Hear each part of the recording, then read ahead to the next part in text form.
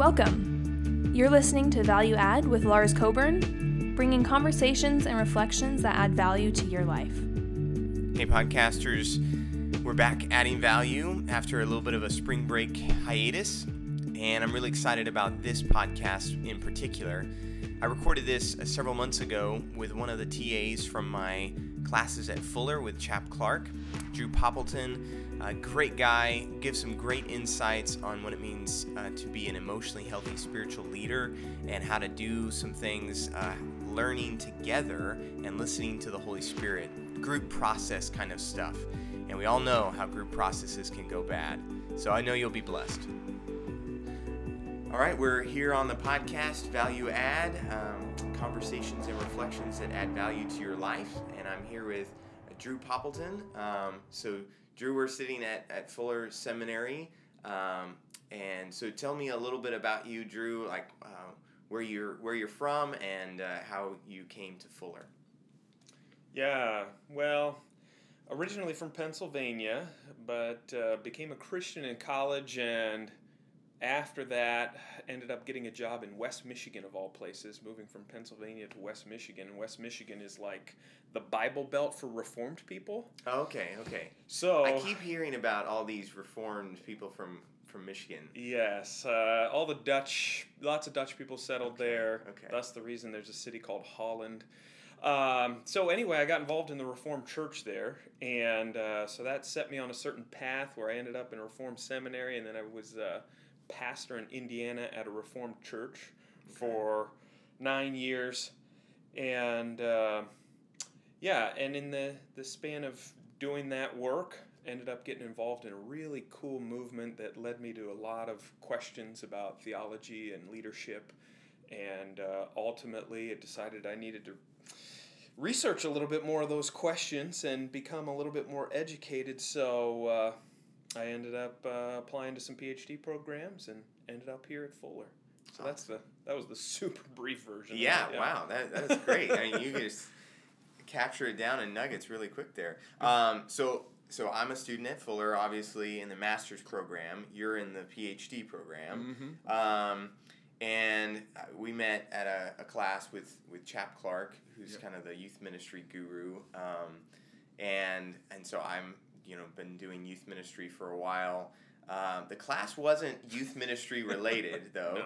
No. And as it goes, but so Chap isn't your primary advisor, but you're in the practical theology side of things, right? Right. He's one of 4 professors who are involved in practical theology. Okay. So I've done some stuff in practical theology now, and I get to hear from these guys like Chap, and he kind of laughs about practical theology, like it's almost like a joke. So let's get your take on what practical theology is. Yeah. Well, usually when I'm explaining it to somebody who has no idea even about theology, I just try to clarify pretty quickly. It doesn't mean a whole bunch of other theology is impractical. It just means, and then I try to take another step with them and say, so part of what it does mean is you can hear in that word practical the idea of practices, that practical theology is about all the practices of the church. And that doesn't mean the practices of a congregation. That means the practices of Christians and where they be and how they be and all of that sort of thing. So partly about that theology. And then if they're able, I try to explain to people that the biggest thing about practical theology is that it represents a shift over the last even just the last 50 years of thinking that anytime we did theology at that practice level, it was usually applied theology. Like we take these ethereal concepts of Trinity and incarnation and atonement and things like that, and we apply them on some practical level. But things have changed so that we now understand that it's not just that we take those things and apply them, it's actually that theology takes place on the ground. Theology takes place in your youth group. Theology takes place in your congregation. Where people have experiences, and those experiences and the way in which they behave, they all come out of theories and theology that they have, but that theology is combined with other theories having to do with the culture in which they live, and all sorts of sociological influences and psychological influences, and all those things influence their behavior.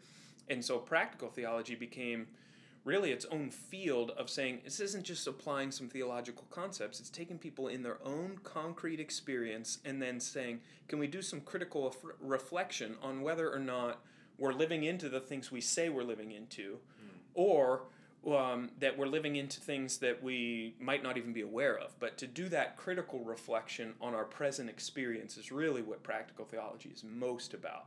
And that critical reflection requires resources from theology, including the scriptures, tradition, different things like theological concepts from systematic theology, like incarnation and all that stuff. But it also includes these other critical resources that are all those cultural things I was talking about, these secular disciplines of anthropology, psychology, sociology, all that stuff that helps us see ourselves more clearly. And if we can do that collective work really well, of that critical reflection, then we can come back into our context and have a more faithful form of action. That's what practical theology is really about, is taking that concrete experience, doing that critical reflection, coming back into the setting with a more faithful form of action. Yeah.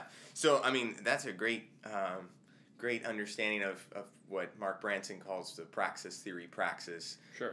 Which is just kind of a little more geek terms for sure. So, in the classes that I've just been taking, we've dealt a lot with different practical theology methods, or PT methods. And you kind of almost described one there a little bit. And there's different authors. I mean, Richard Osmer has one about kind of the oughts of what we ought to be doing, what ought to be going on. Mark Branson has kind of a loop one. I don't know. Chap Clark's, I think, is now an arrow or something. But so, you've been exposed to all these different PT methods, and I was just thinking, like, that kind of is applying almost, the way that we want to process, we want a way to visualize what we're doing in this work and stuff. So, how are you envisioning this PT kind of stuff working out? Is it something that you graph? Is it more a set of conversations? Because I know some of them are very linear and some are very secular. And anyway, so talk to me a little bit about PT and how you kind of see it shaping up now that you've been exposed to. I don't know how many PT methods are. I only know really 4. But. Right. Yeah, and they're all very similar. So if you know one, you kind of, in some ways, know them all. But I understand people's attempts to try and lay out a process, because I do think it's really important to do certain things before you do other things. So, Mark Branson, who you've been exposed to, he's really concerned that we don't access too many theological resources before we've done a really critical assessment of what we think we're doing and what we are actually doing in the moment. Right. Because we tend to use all these sort of pious justifications of where we're at and what we're doing, instead of just saying, no, this is what we're actually doing and this is what the effect it's causing. So I get the idea of putting things in an order, and because of that, some people like to put a graph and a little circle or a spiral or some linear thing. And of course, all of those sorts of graphs or progressive movements, in some ways, are not a representation of reality, right? They're a reduction of what's actually should be so within a community, where it should be a dynamic process where we're entering in and out of different pieces that need to be done. So if we trying to get a really concrete picture of what's happening and what we're doing, say as a youth group, and the way in which we're helping the youth in that group cope with whatever influences them at the local high school or whatever they're doing, how they're living out their faith in that place.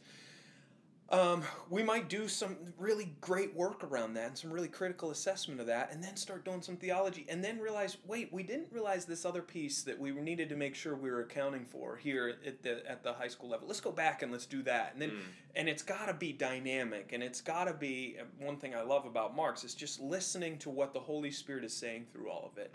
So on some level, it should just be this sort of spiral, dynamic.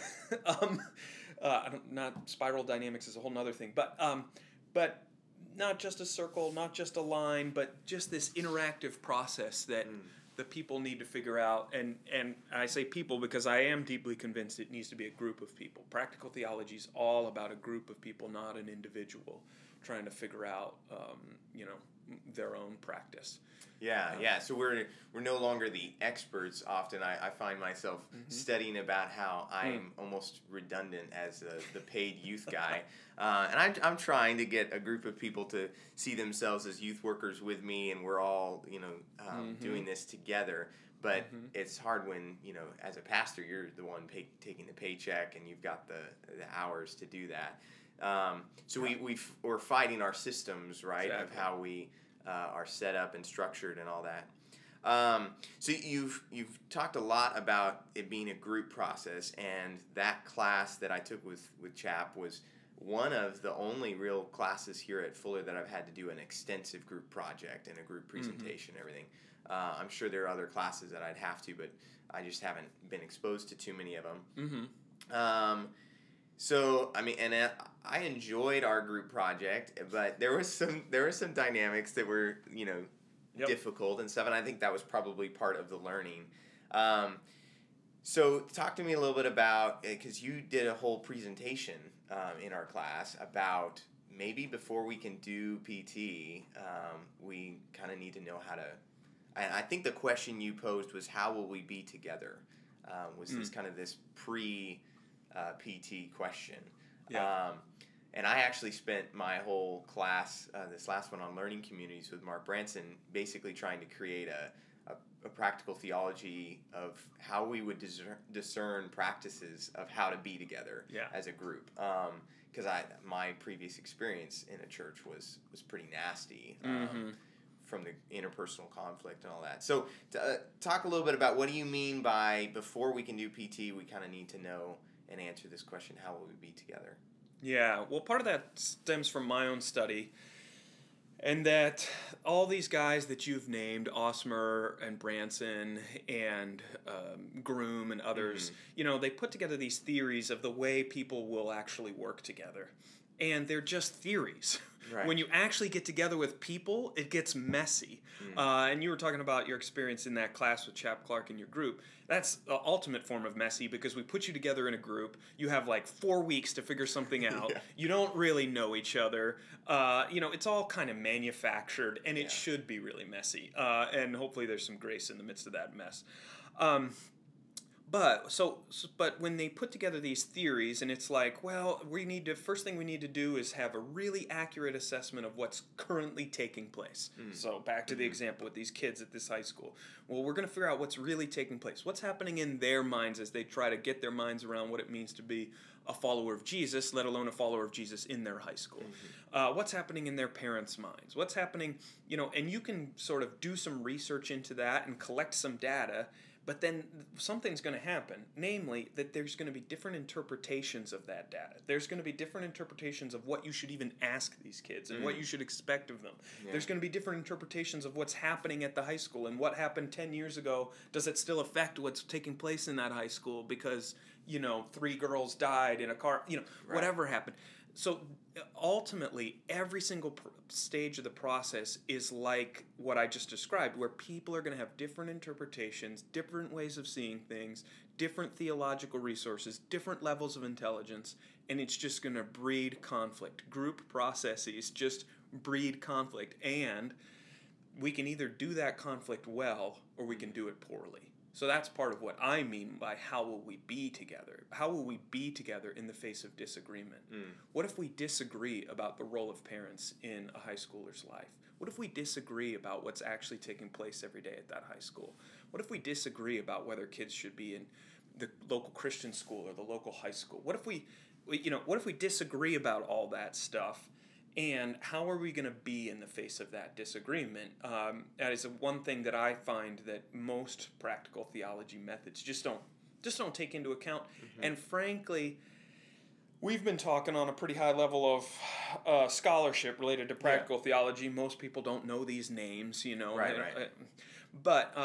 But anybody can relate to sort of group process, mm-hmm. and that sometimes we get into groups and we have a goal of what that group is supposed to do. Maybe they're supposed to plan out the youth group activities for the year. And but before they get into the actual process of planning, I think they should take on this question of how will we be together as we plan? Because either, one of a couple things is going to happen. They're going to either look to you as the expert in the room. Well, he's got all the ideas. He's been here the longest. We've only had kids in the youth group for a year, right. And he knows everything. So tell us your ideas, Lars. Yeah. So they just look to the expert, and they abdicate their own responsibility. Or some other people in the group will have really strong opinions. We need to take our kids to Tijuana, expose them to another culture, and do this ministry project, and blah, blah, blah. And just really try to jam that idea across without anybody else even giving their opinion. So you can imagine all sorts of different scenarios, but what do you really want? I would think that what you want is that everybody would be able to fully express themselves about things that they believe to be true, and allow everybody else the same chance to express what they believe to be true. So that I can define myself and let you define yourself. You can define yourself and let me define myself. And that way, the greatest amount of truth sort of comes out onto the table. And I'm not saying absolute truth. I'm saying everybody's version of what they think is the best. Everybody's sort of truths. And I'm not saying anything about relativism here. But when you get that all on the table, then your group can say, okay, now what are the best ideas? We can't do all of this. We can't do it all. But at least let's get it all out there. And then also, how will we be together? Well, once you've seen all these ideas on the table, does one person just say, I think that's the best idea, and we got to run with it, and why are you saying that stupid thing? And so then they start insulting the person who's saying something. Or, all sorts of group processes get really messy unless we go into it at the beginning and say, this is the way we're going to be together. We're going to choose that everybody should have a chance to define themselves, because the Spirit doesn't only speak through Lars or speak through Drew, it speaks through the whole group, and we all only see in part. The only way we're going to see in full is if everybody gets a chance to speak. So that's one of the ways we're going to choose to be together. Another way we're going to choose to be together is we're going to choose to be authentic, so that even if Lars is really pushing a certain idea, even though he's the youth pastor, and some of us would maybe succumb to him being the expert and the paid guy in the room, but everybody else thinks it's a stupid idea, other people have to be authentic about that. Because sometimes that's what happens in group process. Some person who's the expert gets their idea approved. Meanwhile, everybody else thought it was a bad idea from the get-go. Right. And then 3 months down the line, you're trying to do that idea, and nobody's participating in it because they don't have ownership of it. Only the expert who decided it was a great idea has ownership of it. I think the way you pose that is that in many ways as a group we need to become more mature. That's like I think the way you put it was ever increasing emotional maturity or something, right, along those lines. So it's like in many ways that's our hope for these groups, individuals within the groups, but also the group as a whole, that we would continue to grow in emotional maturity. So let's see, I would just love for you to just say, what do you mean by emotional maturity? And kind of, because I think you've talked a lot about how that might play out in the group, but a group is a group of individuals coming together. So what's the work that maybe individuals within the group have to do, and then as the group as a whole to get to that emotional maturity? Yeah. So part of what I was talking about, how we be together. What I was just talking about were all these sort of agreements we would have, like a covenant. I think all groups should have a covenant at the beginning that says this is the way we're agreeing to be together. And a covenant will look different for a group of leadership than it will for like a small group, whatever it happens to be. But in addition to that covenant that I think needs to be in place, I also think there needs to be what you're talking about, this ever-increasing level of emotional maturity amongst each of the individual participants. And that'll take place in the group, but also apart from the group in a sort of spiritual formation or discipleship process, right? And what I mean by that is that people will increasingly be able to manage their own anxiety in the face of others. Okay, so, I mean, that's a huge one. Huge. Because anxiety is like, it's subtle. It's not something we name very often, right? We're already reacting to it immediately. So how do we even know that we're growing in our anxiety? I mean, I'm probably asking questions before that you can't even answer yet. But anyway, sorry, I just had to stop and go, oh, anxiety is huge. Oh, it's huge, and sometimes we feel it. Sometimes, some people who might be listening to this will be like, "Oh, I don't know, what is that?" Well, I can really feel anxiety if I'm in a conversation with my spouse or a significant other, and they say something, and all of a sudden I'm pissed off, and we feel that sense of like inner vibration, right. Or that sense of like, for everybody it's different. Maybe it's their palms start to sweat, their heart rate goes up. Stomach starts to churn. So part of it is just making people aware that like when they're feeling things like that, that's what it is. Their body is saying that like thinks there's a threat. And that's where, for me, the literature that helps differentiate between chronic anxiety and acute anxiety is really helpful. That acute anxiety is when there's a definite, significant threat. Usually it's real. Sometimes it's just perceived, but usually it's real. And it causes an anxious response that God's given to us so that we can protect ourselves. So if I'm driving along, I go through an intersection, somebody blows a red light, and I'm about to get in a car accident, that's the acute anxiety that gets all that adrenaline flowing, gets my heart rate up so that I can swerve out of the way, so I can jam on the brakes, and that's what I mean. There's a real threat. Sometimes it's just a perceived threat, like we walk into a dark room and we hear a noise, and we're like, and it turns out when the lights come on, there's no real threat there. But the same thing, that acute anxiety, like our heart rate goes up and all these physiological reactions take place. The key is those physiological reactions take place so that we can respond instinctively without thinking. If we took the time to think when the car's about to nail us in the middle of the intersection, we'd be done. We don't want to think in that moment. So God gave us these capabilities. The problem is that same sort of physiological reaction takes place with respect to chronic anxiety, where there's no threat at all, but these same anxious physiological responses like cue up, and what they do is that they prevent us from thinking. And in moments like we're in a room full of people who are making a really important decision about something, if I'm anxious because you suggested an idea that not only do I not like, but I think it's going to hurt my family or something like that, all of a sudden I'm feeling anxious. But there's a couple things that happen. First, I stop thinking.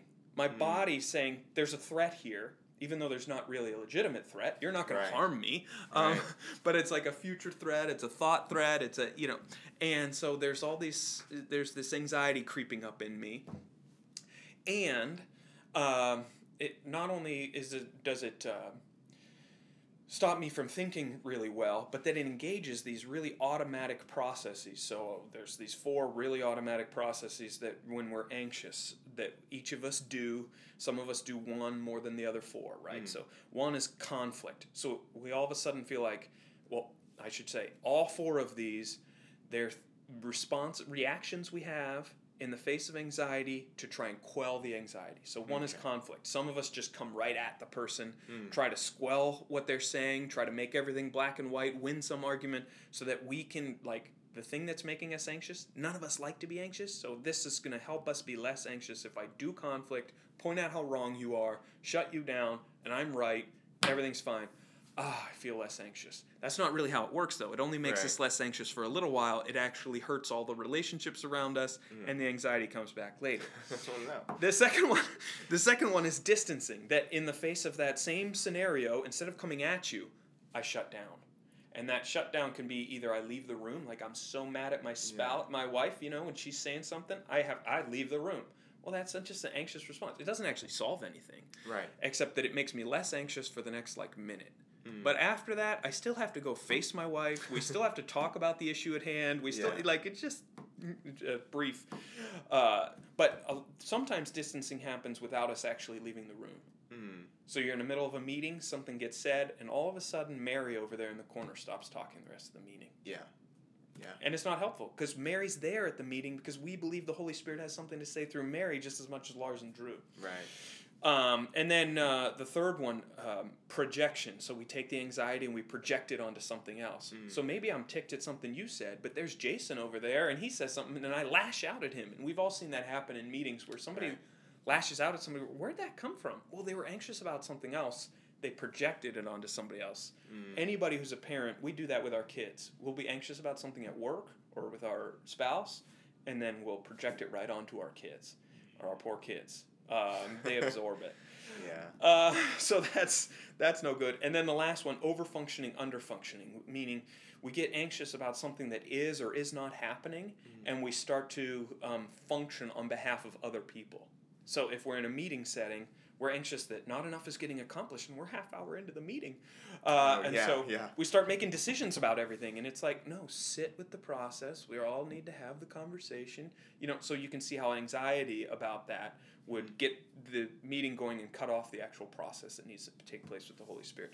All that to say that there's these 4 responses, right? And you were asking about emotional maturity and how do we deal with that, and how do we, and I think part of it is managing that anxiety. So we need to have systems and structures in place in our congregations so that when we're doing spiritual formation, one of the things that we're mindful of is all of these responses, and we begin to see our anxiety in motion. At first, all we can do is see it in the rearview mirror, see it in the past. Oh, I got really anxious during that meeting. But that's a great first step, just even raising awareness. Some people have no idea that they've done conflict or distancing or overfunctioning in a meeting, and it was not helpful for the group of people, for the small group, whatever they were in. They're just not even mindful of it. So a great first step is to be mindful of it, and you can see it in the rearview mirror.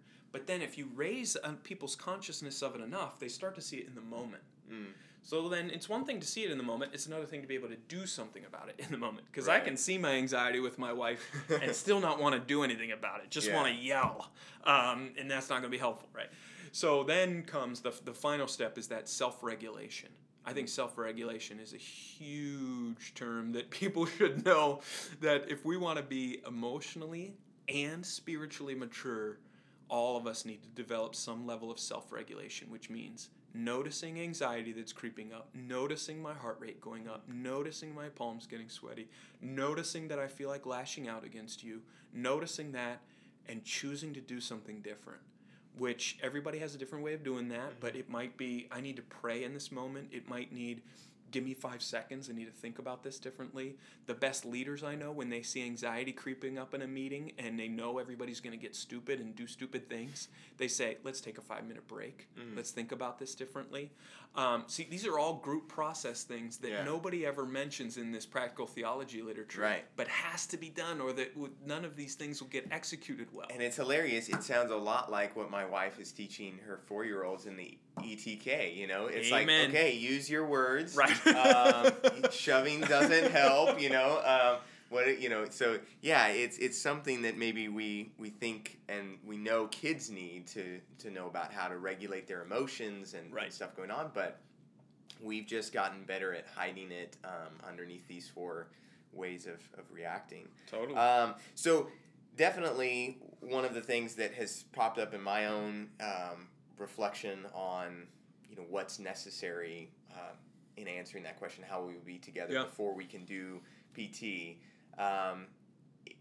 is really, I think, answered by a lot of what you're saying, but it kind of was summarized in listening for me. I just really feel like we need to listen to each other better.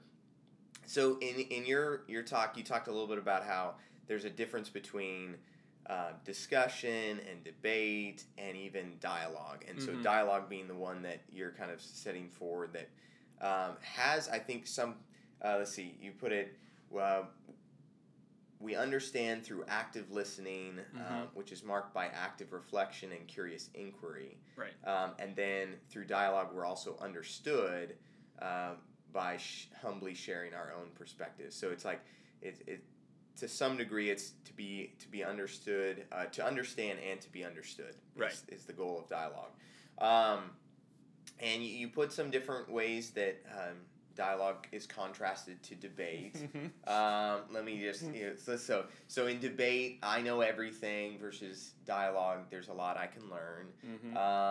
Debate, everyone needs to agree. Dialogue, it's okay to disagree. Let's see. I think my favorite one is because I'm this kind of person. Like in debate, one person wins. In dialogue, everyone can be edified. So. I mean, there's a lot of things in here. It's debate. It's my way or the highway. My way or your way. Right. And which is often I say, well, yeah, it's only my way. Right. But in dialogue, every perspective is valuable, which I think is something we find attractive in our day and age now, where we're a little more open to kind of these different opinions out there.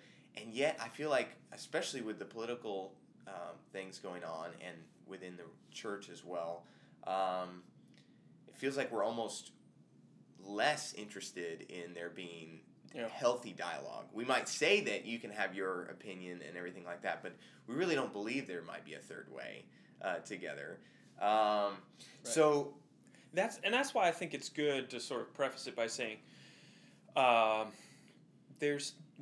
are places for debate. There are really great places for debate. I think it would be really great at this point, despite the political contention, to have a great debate on a college campus or in front of a TV audience that was well managed. Some of these are very poorly managed. But a debate about which policy is better and have it based on facts and not sort of ad hominem attacks. And there's places for debate. But what we're talking about is a lot of group process within Christian communities about how to be most faithful in our actions. And in that case, I think just dialogue's much more appropriate. Yeah, so I mean, obviously with dialogue, I think we also want to get to that ultimate aim, ultimate thought that you're talking about that God would reveal to us this more complete picture. And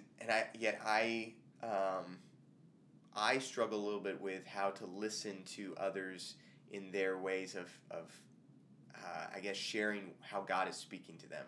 So I just thought I would just pose this very, very tough question for you. But how do you help people name the way that God is speaking to them? Basically, how do you help people articulate that they're hearing God and not just the voice in their head? Because I guess I struggle with that. I'm from a fairly rational Enlightenment era church, and I grew up going and being around a lot of Pentecostals and Charismatics, and so their language codex, if you will, is just so radically different than mine.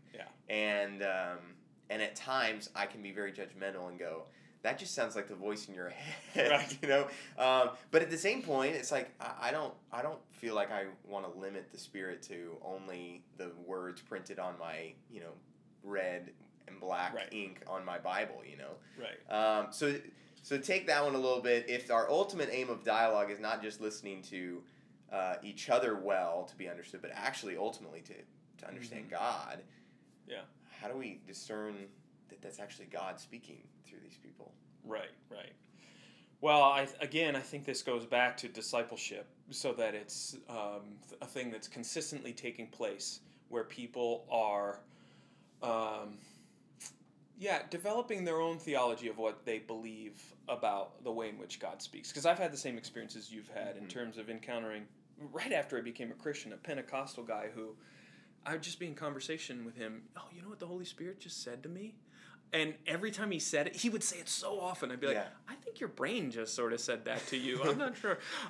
So I've wrestled with the same stuff. But one of the ways is that just trying to teach people the sort of theological framework of being humble about the fact that we're human and we're not God, and we don't have always the clearest access to God, and we can bring up tons of biblical examples about that.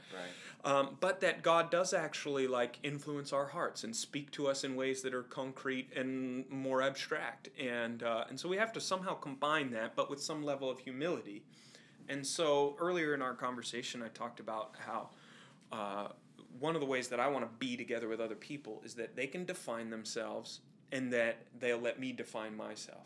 Well, this comes back now, bring that piece back to what we're talking about right now, in terms of how people can speak what they feel is on their heart from God, right?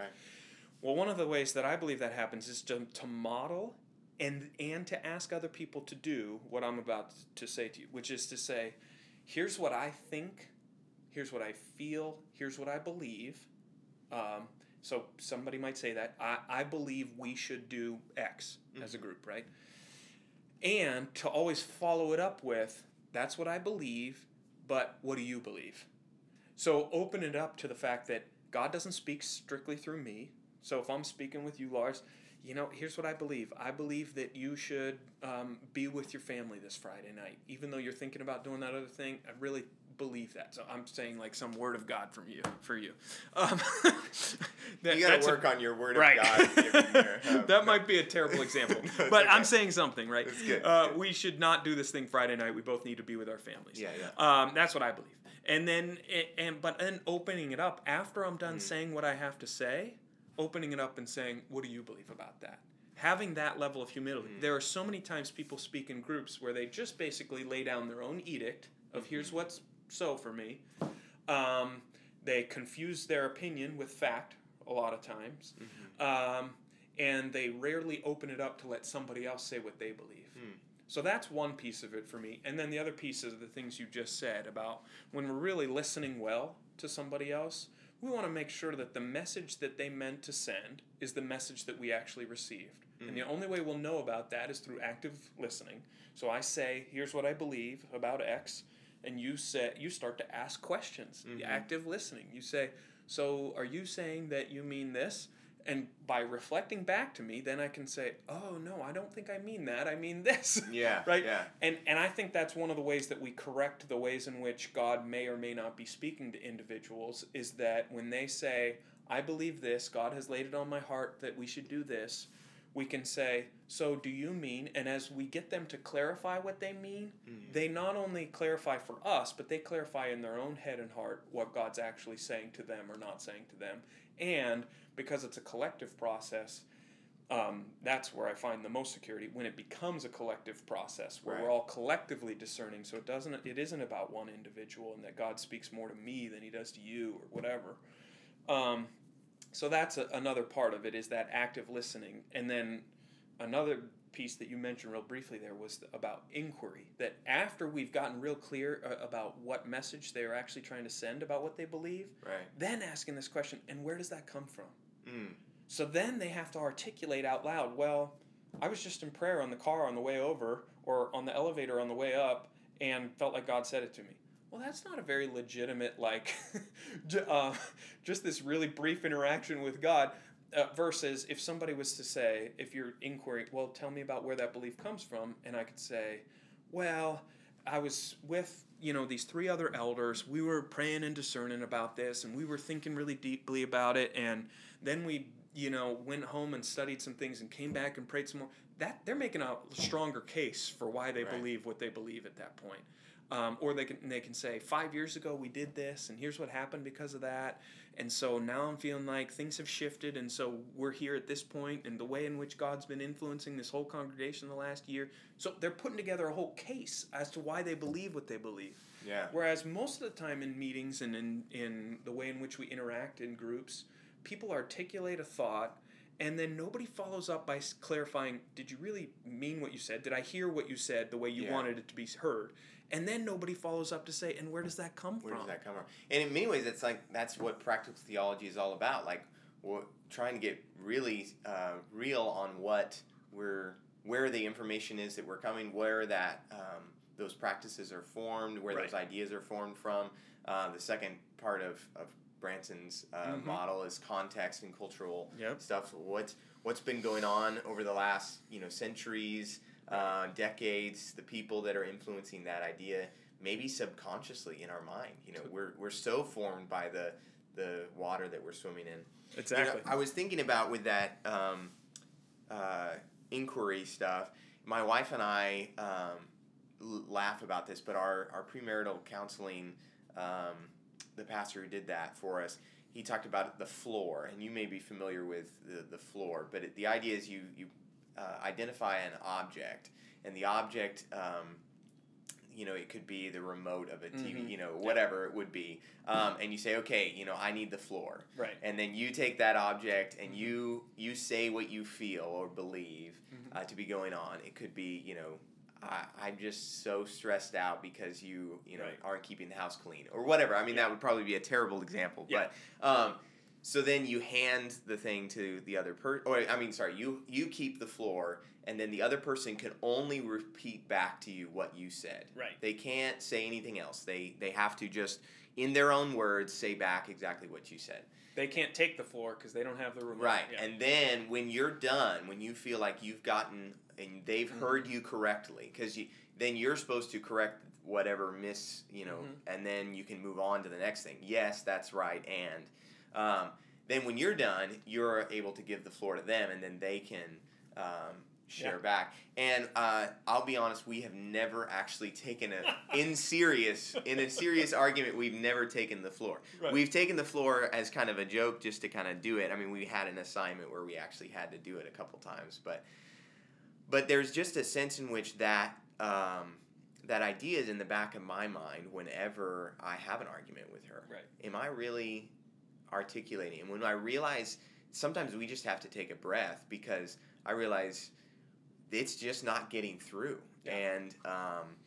And that's causing more anxiety, more conflict, more distancing at times. So, yeah, I mean, if I think about PT, it's like discerning how can we create little practices that people then, maybe it's as silly as the floor in our meetings for the first month. Yeah. And we just say, even if there's no conflict going on, we're going to, at the end of the meeting, one person's going to take the floor, or two people are going to get a chance to have the floor, and we're going to do this back and forth about what we just talked about, because we want to instill in our group and in us as individuals these habits, so that when we actually do have conflict, we have something to reach back for, Right. And I hold a deep belief that, a whole congregation should figure out what are those practices we're going to do, whether it's the floor or whatever. How are we going to do all that stuff? And that gets worked out in sort of a separate stream while the rest of the ministry is happening, because we're always doing practical theology in terms of what we've talked about, of trying to make more faithful action. Right. We're always trying to take our worship services and be more faithful about that. Whatever ministries we've got operating, make them more faithful. We're always trying to do that. There should just be this other separate stream that's other sets of practices that we're developing that helps people do all that ministry work better. Yeah. Right? And I think that's what you're saying is, in some ways, these guys it's implicit in what their models are, that some of the things you would discern, some of the new faithful action would be these practices that would help us do this stuff more faithfully. Right. But it's not explicit in their writings. Mm-hmm. So, I appreciate your takes on stuff. We've got way more to talk about, so I'm hoping that you might come back on the podcast for another conversation at some point. Sure, glad to. Yeah, that'd be great. Yeah. So, Drew, just the final question would be, how... we've talked a lot about practical theology, but I'll just pose this, since the title of the podcast is value add and things that add value to your life. So how has practical theology added value to your life? Yeah, gosh, I feel like I could just do a summary of what we just talked about. But maybe the biggest one is really getting present to the value of community. And I was brought up in a household that was not Christian household, where it was either my dad's way or the highway, and he's an expert, and frankly he's an expert in a lot of things. He's a National Merit Scholar, going to college, got his MBA at Harvard. He knows a lot. He's a very smart guy. He's got a lot of informed opinions that are, quite frankly entitled, and so he's But I came to adulthood thinking really subconsciously the same sort of way. that I had a lot of informed opinions. Most of the people around me were wrong. I was going to tell them what was right. I was going to establish it. And I would never frame it that maliciously, but like essentially that was true. Like I'm going to walk into places and here's the thing. A lot of people are looking for somebody like that. Yeah. Because they don't feel confident. They don't feel, whatever. And so they love a really commanding presence. A lot of people. Not everybody. Not everybody likes that. But some people like that. But it's really, practical theology has helped me see just the inadequacy of that and recognize my own humility that needs to be present and the value of community in collective discernment that we all only see in part. I only see in part. You only see in part. Our ways are not God's ways. The whole Isaiah 55 thing is a huge theme for me. And that the way in which we see as a whole is that we have to bring out what every person sees. And when we can bring out what every person sees, then we have a better picture, and the whole is greater than the sum of the parts kind of thing. And we discern things that, when we do this really well, everybody walks out of the room surprised. When you come together and you're discerning something, so everybody walks out surprised because nobody could see the eventual solution the whole group came up with. So when I've put some of this stuff into practice, that's what I've experienced, is that coming out of the room surprised and just being amazed. Like when we collectively listen to the Holy Spirit in this way, like good things happen. That's awesome. Well, Drew, thank you so much, and blessings on your PhD. Where are you at in the process? Can we... Just plugging away at the dissertation, man. Okay, all right. Well, Yeah. We'll be looking forward. Maybe we'll get you back on again before your dissertation is done, and then maybe after we'll hear about what your dissertation is on. So Sweet. it'll be great. Thanks so much. Thanks, Lars.